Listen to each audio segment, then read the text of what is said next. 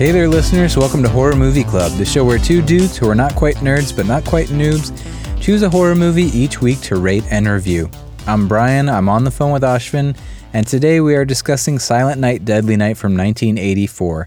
Directed by Charles E. Sellier Jr., written by Paul Sciammi, based on a story by Michael Hickey, starring Robert Brian Wilson, Lillian Shelvin, Gilmer McCormick, Danny Wagner, and Linnea Quigley. If you're new to the show, we're going to discuss some spoiler-free info on this movie for the first 15 to 20 minutes.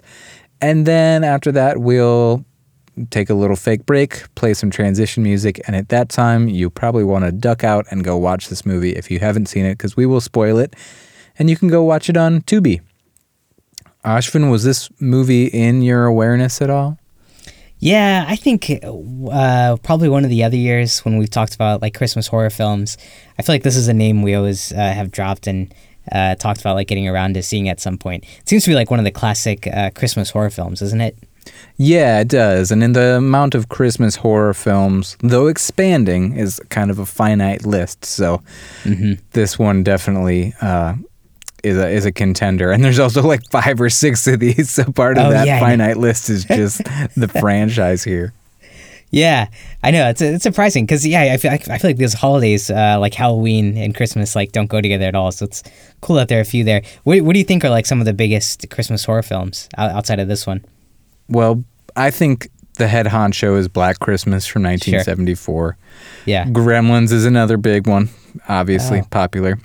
Yeah, I forgot that's a holiday one. And I think Krampus from 2015 has really come into its own and settled in nicely. I think a lot of people really enjoy that one and watch it regularly. Yeah, I think that's one of the recent ones that are really good. Compared to that other one that we weren't a big fan of, was it like, what was that one on Netflix, like A Christmas Horror Story or something? Yep. Actually, a lot of people, there is a horror movie challenge, a Christmas horror movie challenge going on right now on our Discord server. Big Turkey made a list of all these Christmas movies, and he's giving a prize to the person who watches the most, and people are on it, man. They're watching a lot of these. Yeah. Oh my God. They're tearing through them, and there's been a lot of praise for A Christmas Horror Story so far. Wow. Yeah. Yeah. I remember you hated it. I thought it might have been okay, actually. I'd be interested in going back and seeing it. Yeah, I may have been too harsh. I should go back in knowing what it is and see if my opinion changes. Yeah, it was early days for us, and that one was like an anthology or something as well, right? It was, yeah. That was a show we did. I think we did a test episode on that never aired. Oh, okay. Right, I'll have to go try to find that. But, I'm surprised, because, I agree, like, those are the big ones. This one, though, it was interesting to see that this wasn't, like, the first movie where Santa Claus was, like, this murderous villain. It was kind of like, it seemed like it ripped off of, like, another movie from, like, a few years before this. Yeah, I know very little about that movie, but a movie called Christmas Evil from 1980 also featured a murderous Santa Claus, but it did not stir up the controversy that this one did. This movie was pulled 2 weeks after its opening. Right. That's crazy, isn't it? Yeah, I mean, it kind of makes sense when you think about the way the movie was marketed. It was basically a stupid, I mean, I guess it's kind of clever because controversy can be good for a movie, but I think they went a little too far. They played commercials that aired during family-friendly shows like Little House on the Prairie. They aired during the weekends, during the day, during football games. Yeah. And it got the PTA, the Parent Teachers Association, very riled up. It did. There were protests outside theaters. It was believed that the depiction of Santa Claus as a murderer would traumatize children and make them terrified of Santa, which rightfully so. I mean, they probably shouldn't have played these trailers at a time where children were watching TV. And Siskel and Ebert lambasted it and went so far as to list the names of the producers on air just to shame them. Shame on you, yeah. Yeah. I know, that's pretty harsh critique, man. Yeah, so pretty rough. I read in different places it got pulled after 1 week or after 2. Regardless, it was pulled very quickly. And so its box office, honestly, for that short a time was still pretty good. It was $2.5 million. I know. I'm surprised that it turned a profit. It outgrossed A Nightmare on Elm Street, which opened on the same day. Isn't that amazing? So theoretically, it could have gone on to be more financially successful than A Nightmare on Elm Street. I know, and part of that makes me wonder if it was all that controversy that made it such like a sensational, like have such a strong opening weekend and so much revenue for 2 weeks. That's crazy that would have surpassed Nightmare on Elm Street. Right, you're right. Maybe the marketing is to credit there. Yeah. Did you watch the trailer by any chance? I kept meaning to, and then I never did. Did you? I checked it out because I was wondering, like, what would it be to be like a kid in 1984? You're watching Little House on the Prairie, and then this pops up, and it's messed up. It's basically like a scene of every kill that happens in the movie, which is also strange. Like, you're basically showing. I don't know why you'd give away like all the kills. Like, you see Linnea Quigley's back to like a pair of antlers and stuff, and you see like knives happening and stuff. So it gives away every kill, but it's also really traumatic, I imagine, for a kid to see like a Santa Claus on TV doing that. If we ever make T-shirts for the show, I would like the first one we make to say "Knives Happening." Yeah, I think that's a fair statement. Okay, well, I'm glad you watched that. It was on my to-do list forever, and I just totally ended up blanking on it. I kept kicking that can down the road. Yeah, you should see it. It's not very like innovative or anything, but I could totally see how kids would and parents would be pretty. Pretty upset by seeing that. Sure. Actually, there was a plan to re-release this movie in theaters in 1985 with advertising that would focus on the controversy of the initial release instead of any Santa imagery, but that release never came to fruition. It didn't end up happening. Yeah, that was really confusing. It's like what they thought about it and then they didn't do it. Yeah, I can't remember. They just couldn't get their act together. I didn't find any information as to what exactly caused it to never happen. Yeah, okay. But the film was released to VHS in 1986 without any hitches or controversies as far as I could see. Right. Do you think today, if this film was coming out and you had like similar like promotional materials, which I mean, you did have like a remake of this back in 2012, I want to say? Correct. I mean, like, we wouldn't see anywhere near that type of controversy, right? I don't think so, no. But I also have a hard time believing they would have shown these previews like during Disney Little Channel? House on the Prairie nowadays, or its equivalent in 2021. Yeah. I guess, that part is pretty disturbing. Yeah. But then, why do you think the other one, was it called A Christmas Evil or An Evil Christmas? I think Christmas Evil just flew under the radar a little bit more. I honestly don't know much about that movie, so I don't want to tell tales out of school, but they obviously didn't advertise during Little House on the Prairie, so. Sure. Yeah, that's a terrible strategy. Yeah. But, it's just, it made me wonder what was, like, the big deal with this one. Is it just because it's Santa Claus? But I think you're right. I think it's hitting the timing of, like, where you're putting those commercials. Yeah. And despite all the controversy, or maybe partly because of all the controversy, this film spawned a 6-film franchise. There was Silent Night, Deadly Night, Part 2 from 1987. Ashwin and I are going to record a Patreon on that right after this. Silent Night, Deadly Night 3, Better Watch Out in 1989. Silent Night, Deadly Night 4, Initiation. Silent Night, Deadly Night 5, The Toymaker. And Silent Night 2012, which was a remake. And 4 and 5, it sounds like are standalone, unrelated stories to the saga of 1 through 3. Oh, okay. And then there's one in the works right now, I think, right? Supposedly, in March of 2021, that was reported that a reboot was in development, but there has not been much news of it since, so we will see. Yeah. And Charles, I don't know if he pronounces it Sellier or Sellier, but Sellier, he was a very prolific writer and especially producer. He wrote the novel The Life and Times of Grizzly Adams in 1972 and then created the successful TV series based on that book in the late 70s. And he was renowned in the industry for creating really profitable independent films, many of them with Christian themes, surprisingly. Titles like In Search of Noah's Ark from 1976 and In Search of Historic Jesus from 1979. Wow. Yeah. He was born a Catholic, converted to Mormonism, and then became an evangelical Christian. Good Lord. Wow.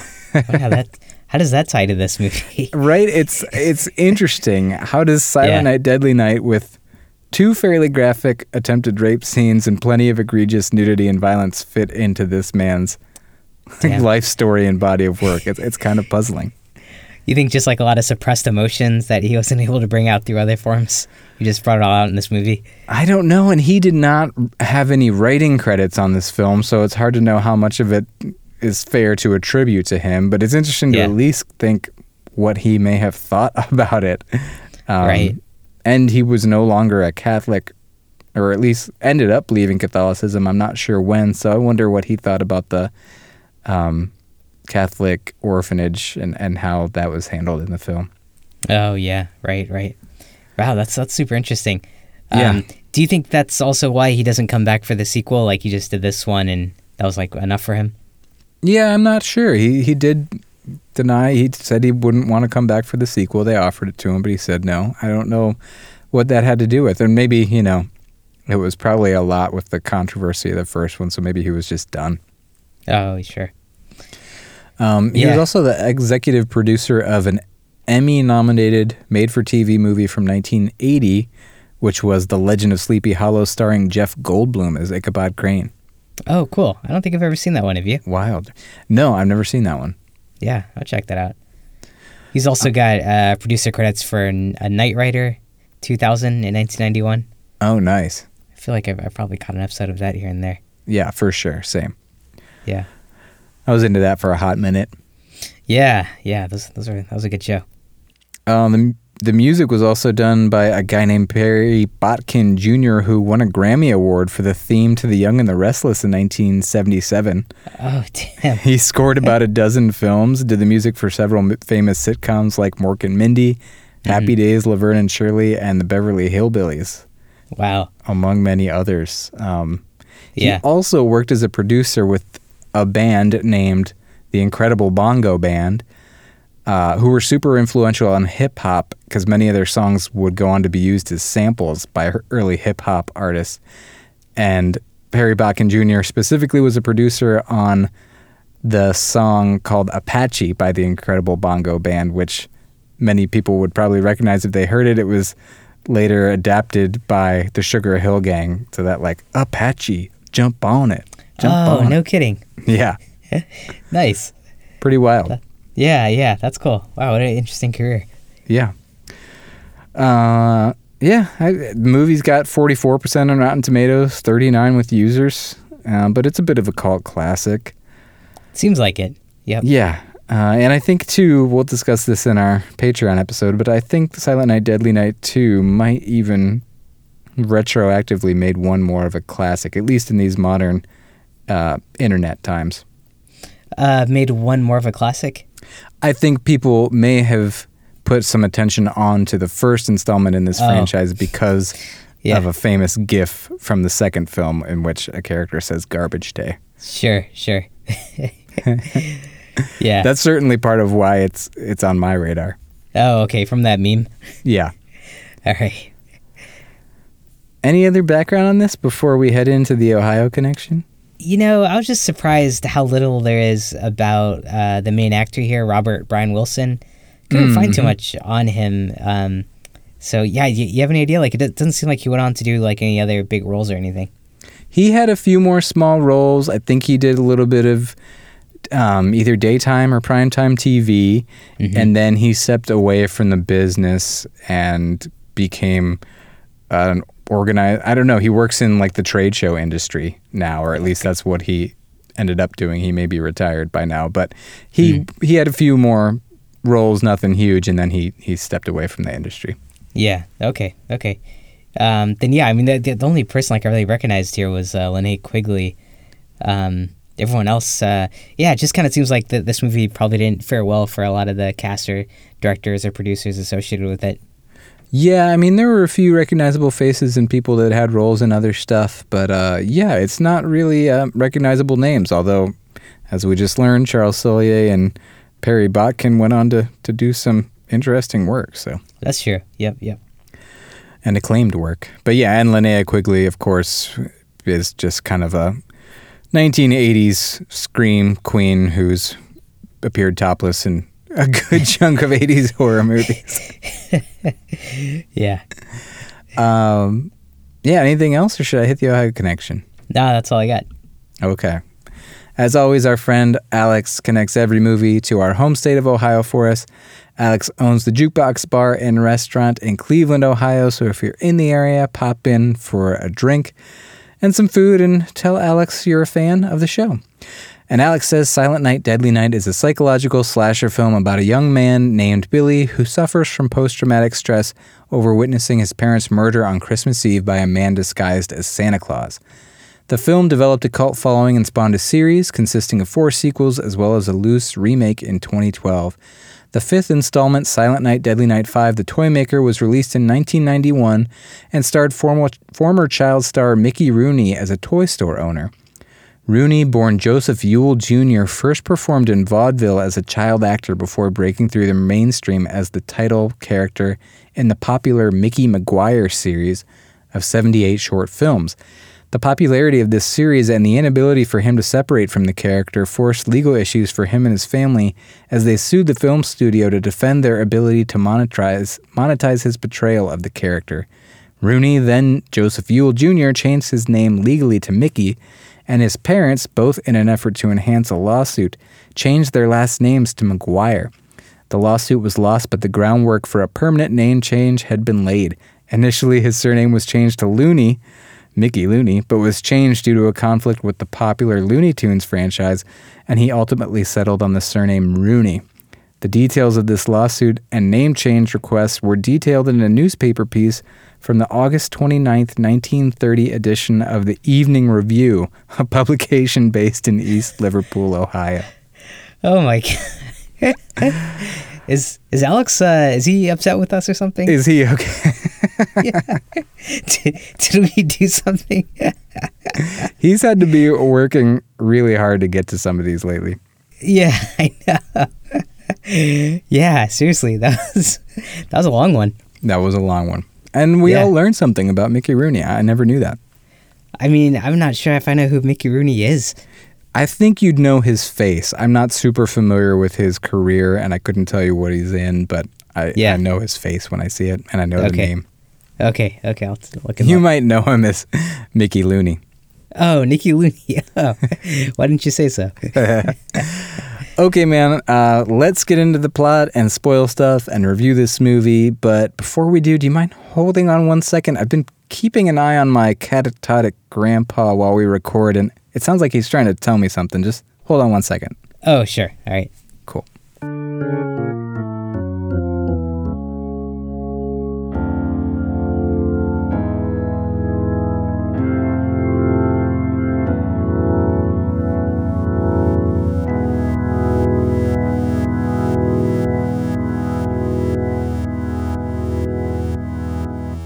Hey man, I'm back. Hey, did he have something to tell you? Yeah, he just had some really horrible things to say about Santa Claus, surprisingly, and quite frankly, I'm kind of terrified to be in the room with him for the rest of this recording. Oh man, is there somewhere else you can take him? He's just silently sneering at me now. Oh man, are you excited to do that kind of thing when you're a grandpa? Yeah, just to mess with people. Yeah. That was the most relatable part of this movie. Just trust that it won't have any negative impact on their life down the road. Yeah, exactly. Nothing can go wrong from that. Okay, so this movie begins in the year 1971, and our main character, Little Billy, is 5 years old and headed to see his grandfather in a nursing home with his mom, dad, and 1-year-old brother, Ricky. Billy experiences a scary moment. He's left alone with his grandfather, who previously appeared to be catatonic, and the grandfather suddenly becomes aware and goes on this disturbing rant about how the boy should fear Santa Claus and that he punishes the naughty, yada, yada, yada. And this freaks the boy out, and on the ride home from the nursing home, a man dressed as Santa Claus, who has just robbed a gas station and killed the clerk, carjacks the family. He shoots the father dead and slits the mother's throat after attempting to rape her as Billy looks on from his hiding spot as her bare breasts are like laying there in the concrete in the middle of the road, and he just slashes her throat. Meanwhile, we hear baby brother crying in the car seat in the back of the car. And Ashvin, this movie appears to have like kind of a trashy, sleazy, schlocky tone, but I was a bit blown away by the tragicness of these events on screen here. How are you feeling? Same, man. Like, you're like 13 minutes in, and yeah, you've kind of had like these very like scary things. I mean, I think an old guy like saying this kind of stuff to a kid on its own, like conceptually, is pretty disturbing and creepy. And then he's like watching his parents like murdered in cold blood, and like the way the mother is killed, like shirt torn open and then like throat cut. Like that. This was like pretty tragic to see. Yeah, I was a little surprised. I just expected like some silly 80s fun, and this was pretty intense. Yeah, really intense. I also thought the music played a big role here. Like, I don't know if it jumped out to you, but it was kind of like there was like a lot of strings and a lot of like chaos kind of going on, which just added to kind of the level of how hard this hit. I agree. I really enjoyed the score. That's a highlight of this movie. Oh, cool. All right. So we move forward 3 years in time. Billy and his little brother Ricky are now 8 and 4, and they are in an orphanage celebrating Christmas under the thumb of the incredibly strict disciplinarian Mother Superior, a nun who chastises Billy for being naughty when he draws a violent picture of Santa Claus. And at one point, she literally whips his ass. Billy has a traumatic moment in the orphanage when he witnesses one of the nuns having sex through a keyhole, and her bare breasts cause him to flash back to Santa ripping his mom's shirt open and attempting to rape her and then slitting her throat.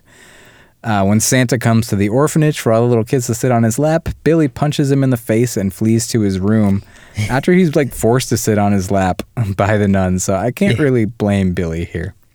Hey, what'd you think of that punch? That was like a pretty solid hit. It was a well-thrown punch, and it also looked like it legit landed. Yeah, I know. It didn't look like a movie punch. It was like, did he really just punch that dude in the face, Yeah. grown man in the face? I know, very realistic. It reminded me of the movie we just saw, Scream 3, where doesn't Ghostface knock out or punch Dewey at one point? Yeah, he lands a solid right hook on Dewey's chin. It was it's a similar hit. Yeah. It is odd though. Sometimes movies make me realize, especially from this time period, the strange things we do with children, or at least used to do. I don't know if they'll change, but we have them go sit on a strange man's lap. Catholicism's a little bit of a theme in this movie, and if you grew up Catholic like I did, I don't know if they still do this, but I would go sit in a dark room with a priest, a man I barely knew, and confess my deepest, darkest sins to him, and it's just... Wow. It's all inherently a bit disturbing. So I don't know, kids did that. Is there still the divider situation? I mean, it's a weak-ass divider, at least it was in my church. Actually, I think we were looking at him face-to-face. Oh, wow, and just confessing sins? Yep. Damn, that is dark, man. Yeah, I agree. But anyway, all this to say, I think that punch was justified. Sure. Although Mother Superior probably should have been the landing point of that fist.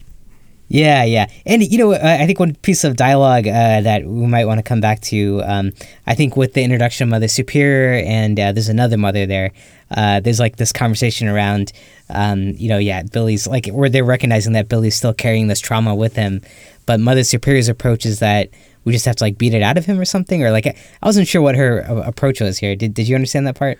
Yeah, I think she just thought he needed strictness and discipline, and I can't remember what her specific aim and line were, but it was we had a more gentle nun here as well. I can't remember that character's name, but she was a little bit of an emotional stronghold for Billy as he struggled through this time in his life. Yeah, Sister Margaret. So I feel like her whole thing was he's still battling with this. We need to work with him on it. And Mother Superior just kind of shutting it down and just holding to that school of belief that you can beat it out of someone and teach them to be good. So I feel like that's very fundamental to the story maybe. Yeah, I agree. Yeah, I agree.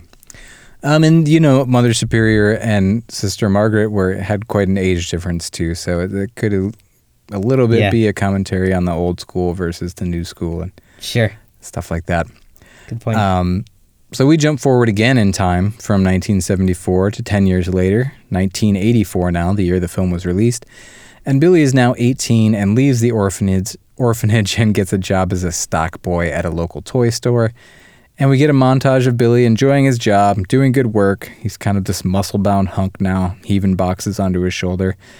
But as Christmas season comes, he starts to get more depressed and moody.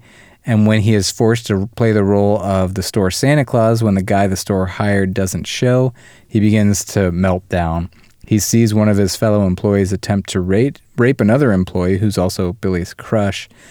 This happens in the stockroom, and this sets him off and cues him up for his mantra the rest of the film, where he basically for the rest of the movie his only lines are naughty and punish. And yeah, it's disturbing. Earlier we had seen him looking through the keyhole at that nun having sex. He sees the bare breasts and flashes back to his mom. And now he sees this attempted rape and nudity again and flashes back to his mom. And he kills the coworker who's attempting the rape by stringing him up with Christmas lights by his neck. And then he stabs Pamela and drags the knife up her gut and kills his other two coworkers as well. What do you think of how all this went down? I mean, it's crazy that like we're 50 minutes in and like now the kills are starting. So I feel like that was like a really long and slow build up. And then, yeah, there's something a little bit underwhelming about the kills. I think my favorite part of like all this buildup was the scene where the little girl is on his lap and he's dressed as a Santa, because like I think he's just coming up on that breaking point, and there's just something really creepy about like how he's like threatening the little girl, like you gotta behave, if you're naughty I'm gonna punish you and all this stuff. Right. But then I feel like once he flips and just starts killing people, I feel like it kind of lost some of its scariness. I don't know if it was just the editing or like the way he was killing. It just didn't seem that effective. What did you think? Sure. Some of the kills here are a little underwhelming in this specific scene, but I would push back on your saying that the kills are happening now, like 50 minutes into the movie. I think a big complaint of ours with slashers so often is we don't really know backstory on characters. Nothing really matters. There's no story or character arcs, and there's just somebody blanket killing people and then on to the next one. So I appreciated that we're in Billy's mind. We understand why he snapped, and there is some significance to the events of this movie. And meanwhile, while the killings are going on, we have a little bit of a Sister Margaret in the investigative role. I mean, the cops are involved, but she's kind of there as well, having a parallel storyline of trying to find Billy and hopefully put a stop to this. Kind of like the guy from Halloween, right? Right. She's a bit of a Loomis. Yeah, Loomis. Yeah, I hear you. Like I like that they're not like rushing into it. It's always a balance. But like, you go from like minute 15, which is like your parents are dead, you set the context, then you're almost like half hour, 40 minutes later before like it starts, and like that stuff's like gonna come back and like haunt him. Did you need like all that time at the orphanage or all those scenes of him like seeing people having sex, drawing the pictures of Santa Claus being cut up by a reindeer, and then giving Santa Claus the right hook? Like, did we need like all three of those to know that like, it's like, or were they like going too far and like spelling it out for us? I think that we needed the right hook. I don't know, man. I think it all helped. I don't know that we needed to see that guy honk that nun's boob like 3 or 4 times in a row. There was definitely a desire to get as much nudity into this movie as possible, it seemed. Oh my God. Yeah. But I don't know. I hear what you're saying. It sounds like you're having some trouble with the pacing here. I feel like it would have been paced a little better. And then, like, when shit starts to break loose in the store and he starts killing, he kills like 4 people here. I didn't feel like the kills were that suspenseful. Did you? No, not in this scene. Okay. Yeah. But I did like this next scene where he breaks into a random house where a babysitter played by Linnea Quigley is hooking up with her boyfriend and kills them. Yeah, I like this part too, and she's topless the whole time, right? Yeah, for a very long time, and there is a bit of suspense. Like she hears something, she doesn't know where he is, and he ultimately impales her on a mounted deer head. I thought that was actually a pretty good kill. I think that was my favorite kill of this whole film. Like that looked really cool, and it was just a great use of that prop. Agreed. Which is a strange house, right? It was like a lot of like artwork around like animals and stuff, and then like this deer head. Yeah, it was like the house of a big game hunter for some reason. Yeah. Yeah, pretty random. And then he throws the boyfriend out the window, and the little girl they're babysitting wakes up, and he asks her if she's been naughty or nice, and she says nice, and then he gifts her his bloody utility knife that he just used to kill these people. Yeah. I like this house sequence. Did you like it? I did too. I enjoyed it. I thought it was kind of suspenseful and cool kills, and a weird moment here where he is talking to the little girl and gives her the knife. Right. Yeah, I like that. But I think my favorite kill of the movie is when he confronts two bullies who have stolen a couple of sleds from some younger teens. And as one of them sledding down the hill, Billy swings an axe and cuts his head off. And the other guy waiting at the bottom of the hill sees the headless body on the sled come down and the head rolling after it. Did you find the pacing of that scene really interesting? Because it starts off with two like completely separate characters, and then these two dudes come and like steal their sled. So there's like a good like 5-10 minute conversation or just like dialogue going on between these group of like 4 kids, and then all that building up to like one guy losing his head. And then the other guy at the bottom getting killed too. I think it was meant to show that these guys were jerks and they were naughty and they were being punished. Does the guy at the bottom gets killed too? Yeah, I can't remember how, but I'm pretty sure he gets killed. Oh, okay. I thought he like saw the body, the Santa Claus guy, Billy shows up and this guy just runs away. But yeah, I must be forgetting. Maybe you're right. Maybe he runs away. I can't remember that part. All I really remember is the rolling head. Sure. That was a good one. So the cops by now are onto this. They're searching the town for a killer in a Santa suit. They know it's Billy, and the orphanage is on high alert. The cops approach the orphanage, and when they see someone dressed as Santa approaching the children in the front yard, they shoot him dead, only to find out that this was Father O'Brien dressed as Santa for the children. And of course, Billy's little brother Ricky was right there front and center to witness it. At least retroactively, that's what they claim happened in the second movie. I can't remember if that was really him, Ricky, who saw Santa in this first movie or not. I think they changed certain elements of the movie in the sequel, but they did, especially for this scene, because like I think here it's like a priest, like a deaf priest, right? Yeah, and in the sequel they say it's a janitor. Right. Anyway, Billy does eventually make his way to the orphanage where he tries to kill Mother Superior, but before he can bring his axe blade down upon her, he is shot dead by the police. And in Billy's last words, he looks at the children in the orphanage and says, "You're safe now. Santa Claus is gone."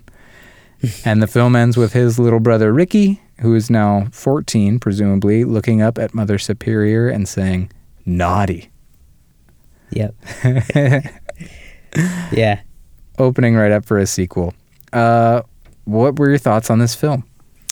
Oh man, I mean it was interesting, man, and you know what I like about it, which I don't feel like other slashes do, is I think it really took that theme of like childhood trauma into like this killer and making the visible connection between like why he was going around killing people and tying it to like a specific event in his life and how he like embodied this like villain, and then at the end when he's dead he's like saying, "Yeah, everyone's safe now." So I really like that they took it that far. I can't think of too many other slashers where like you understand the trauma of the villain the whole time and maybe you're sympathizing with him a bit.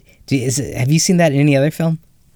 I feel we probably have, but I can't think of any examples offhand. And even if I could, you're right. It is unique in that we really do get into his head. Like he's the main character for the first, I guess for the entirety of the movie. So yeah, you intimately know exactly what's wrong and why he broke. Right.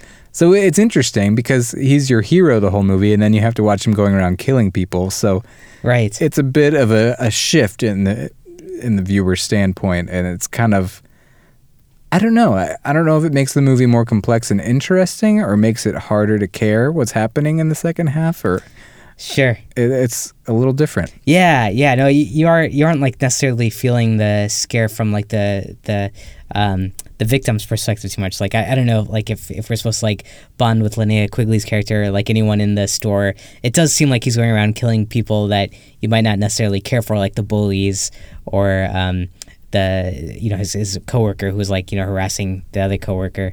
So it's a weird thing where you're kind of like behind him on some of these kills, and it's hard to call him a bad guy.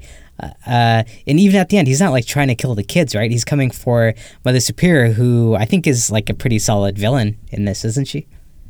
I agree, yeah. And really what this movie does too, in a lot of ways, you could argue it takes the subtext that critics and film analysts have kind of put onto slasher films that, you know, anybody who has sex or does drugs is going to die.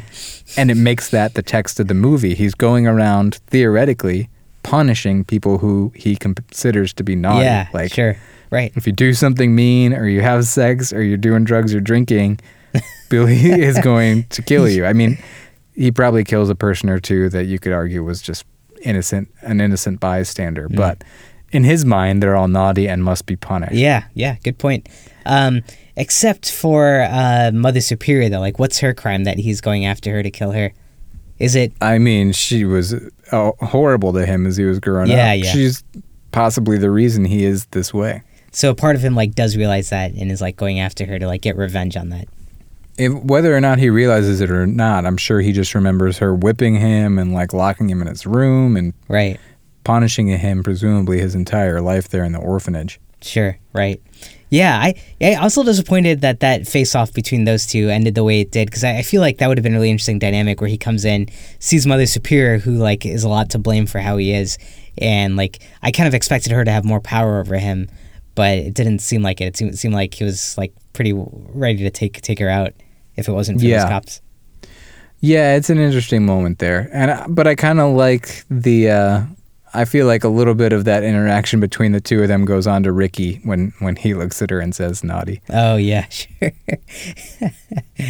Yeah, what did you think of the film? You know, I think something's happening to me lately where I'm actually starting to like slashers. Oh, you didn't like slashers before? Well, I feel like historically I've bitched about them and given them low ratings, right? I mean, both of us pretty much have. Yeah, yeah.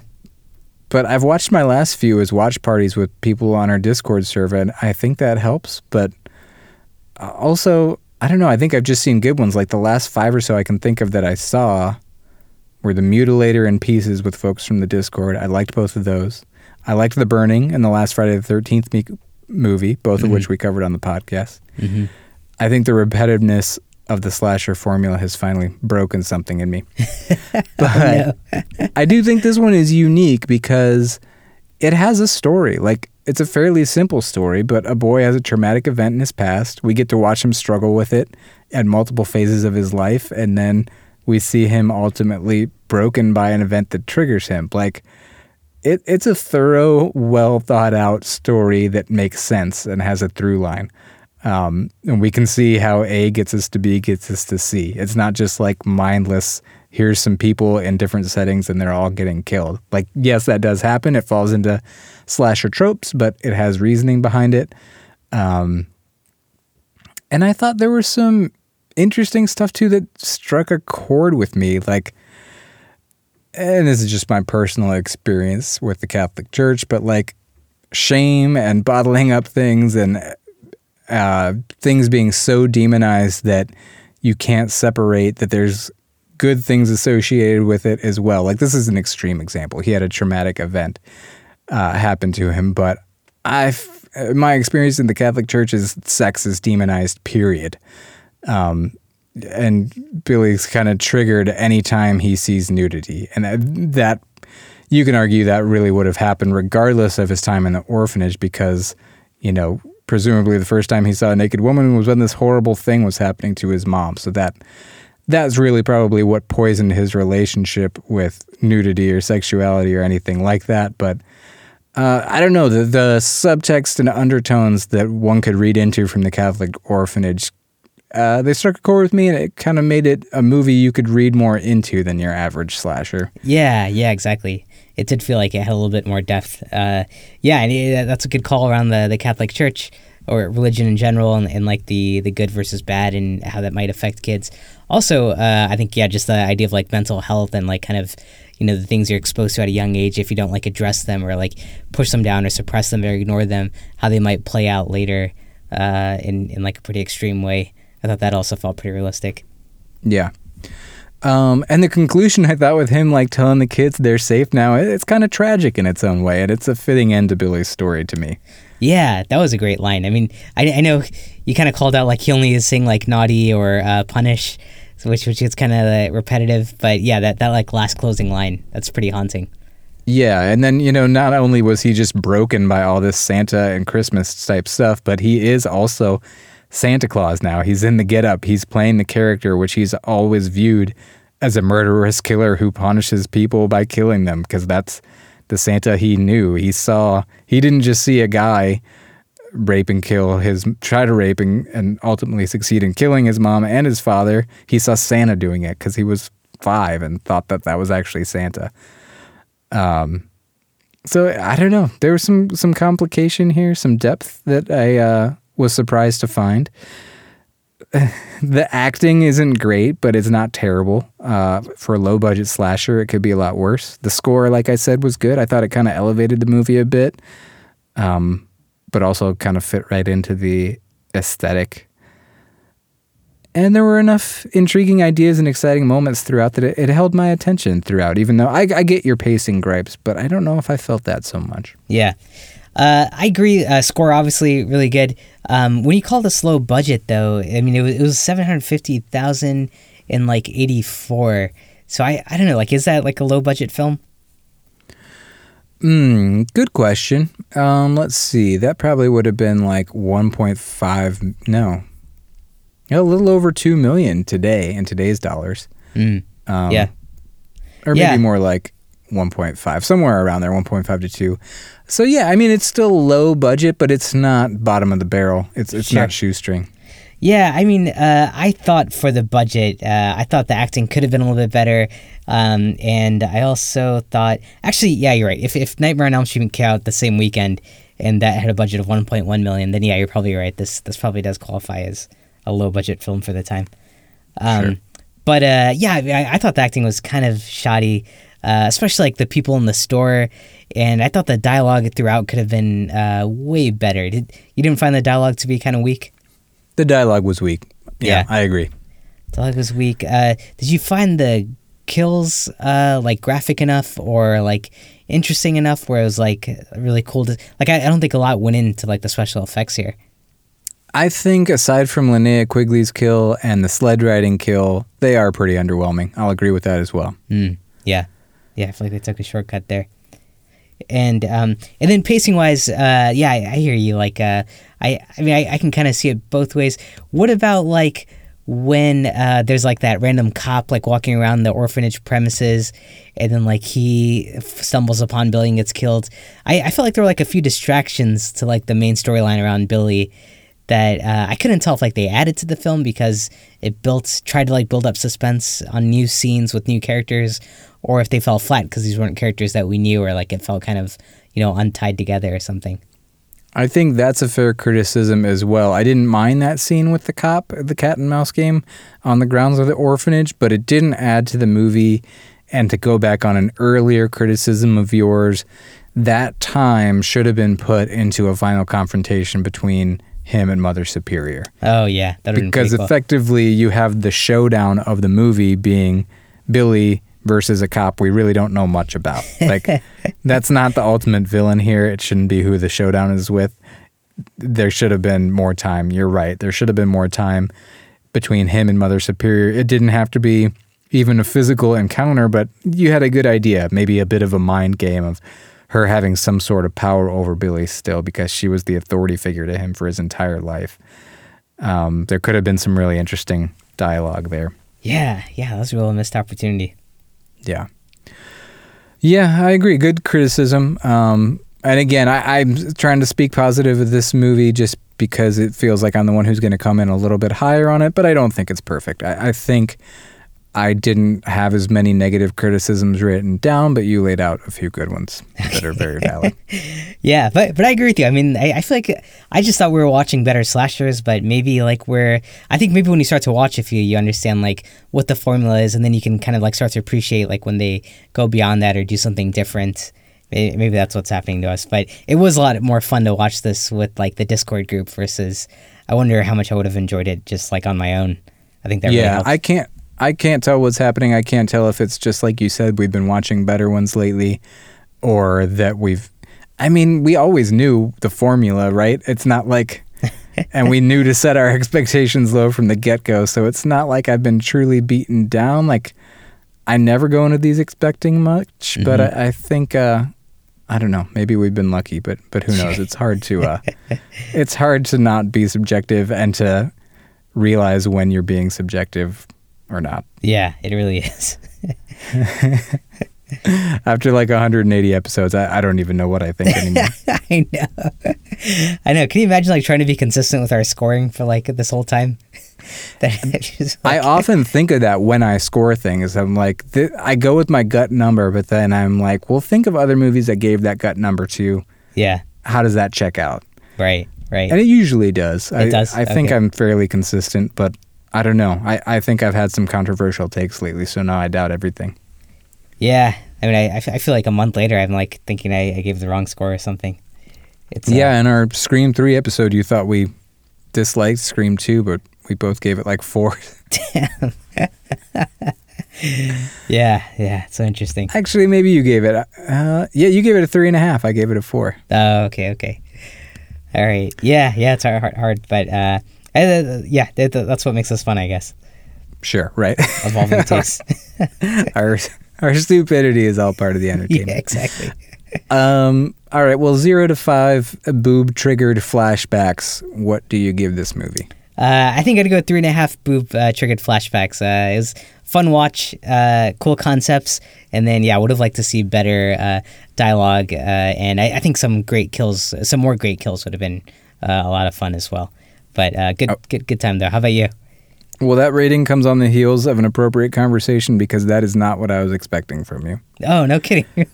No, it sounded like you were coming in at like 2 or 2.5. Oh, man. Yeah. Well, I give it lower than you. I gave it 3 boob-triggered flashbacks. Ah, okay. Nice.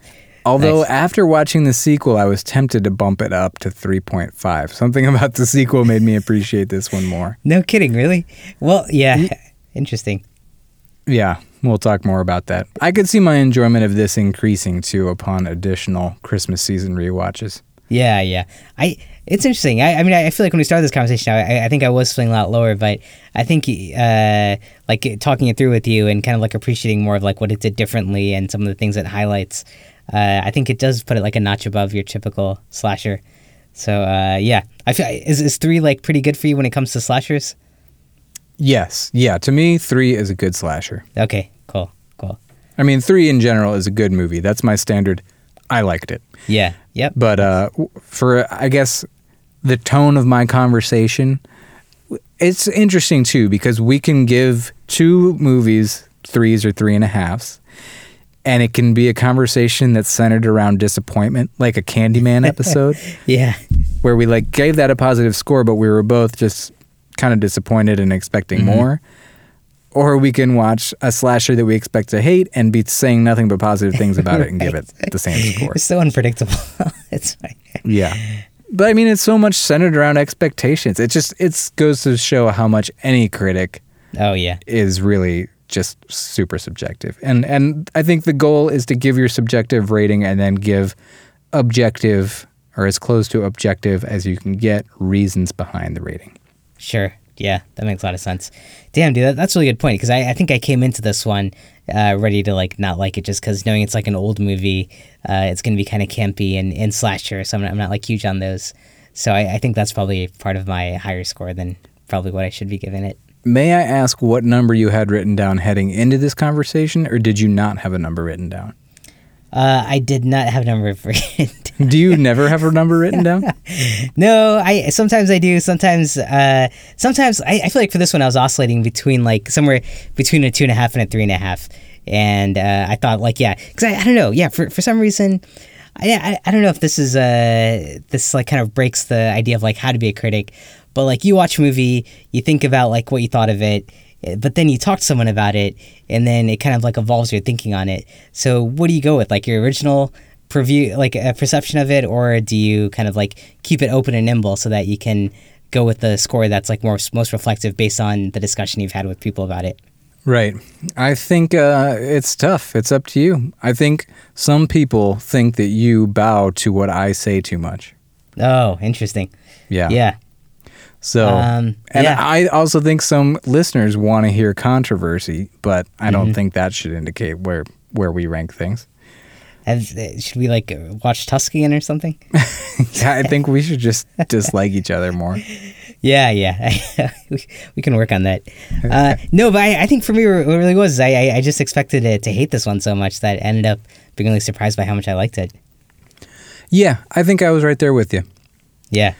But I don't know. Like I do think I'm starting to like I'd push slashes up as a genre for me, which it is coming like a long way. But some of these are pretty decent, I guess.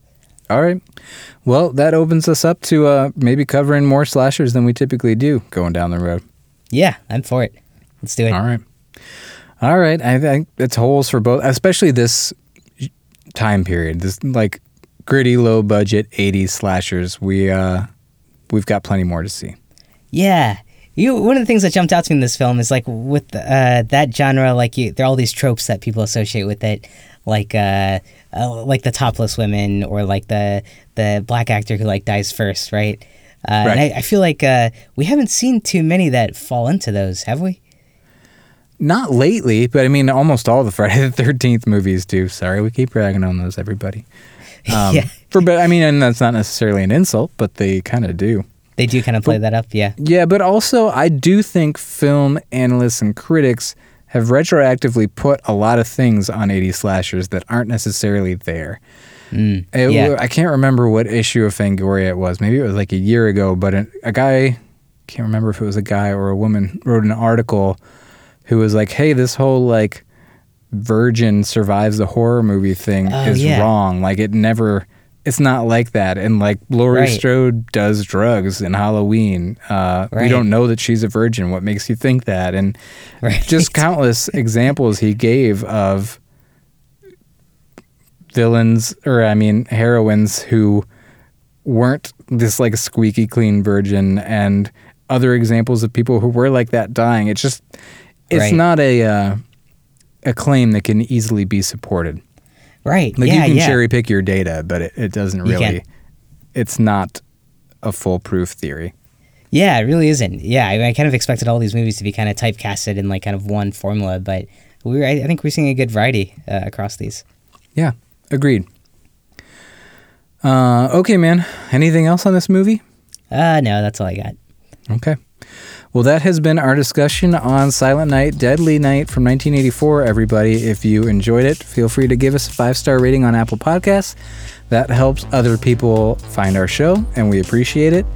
If you want to connect with us, go to horrormovieclub.com and click on the social links drop-down, and you'll find links to Facebook and Twitter. That is where we announce what movie we are covering next week.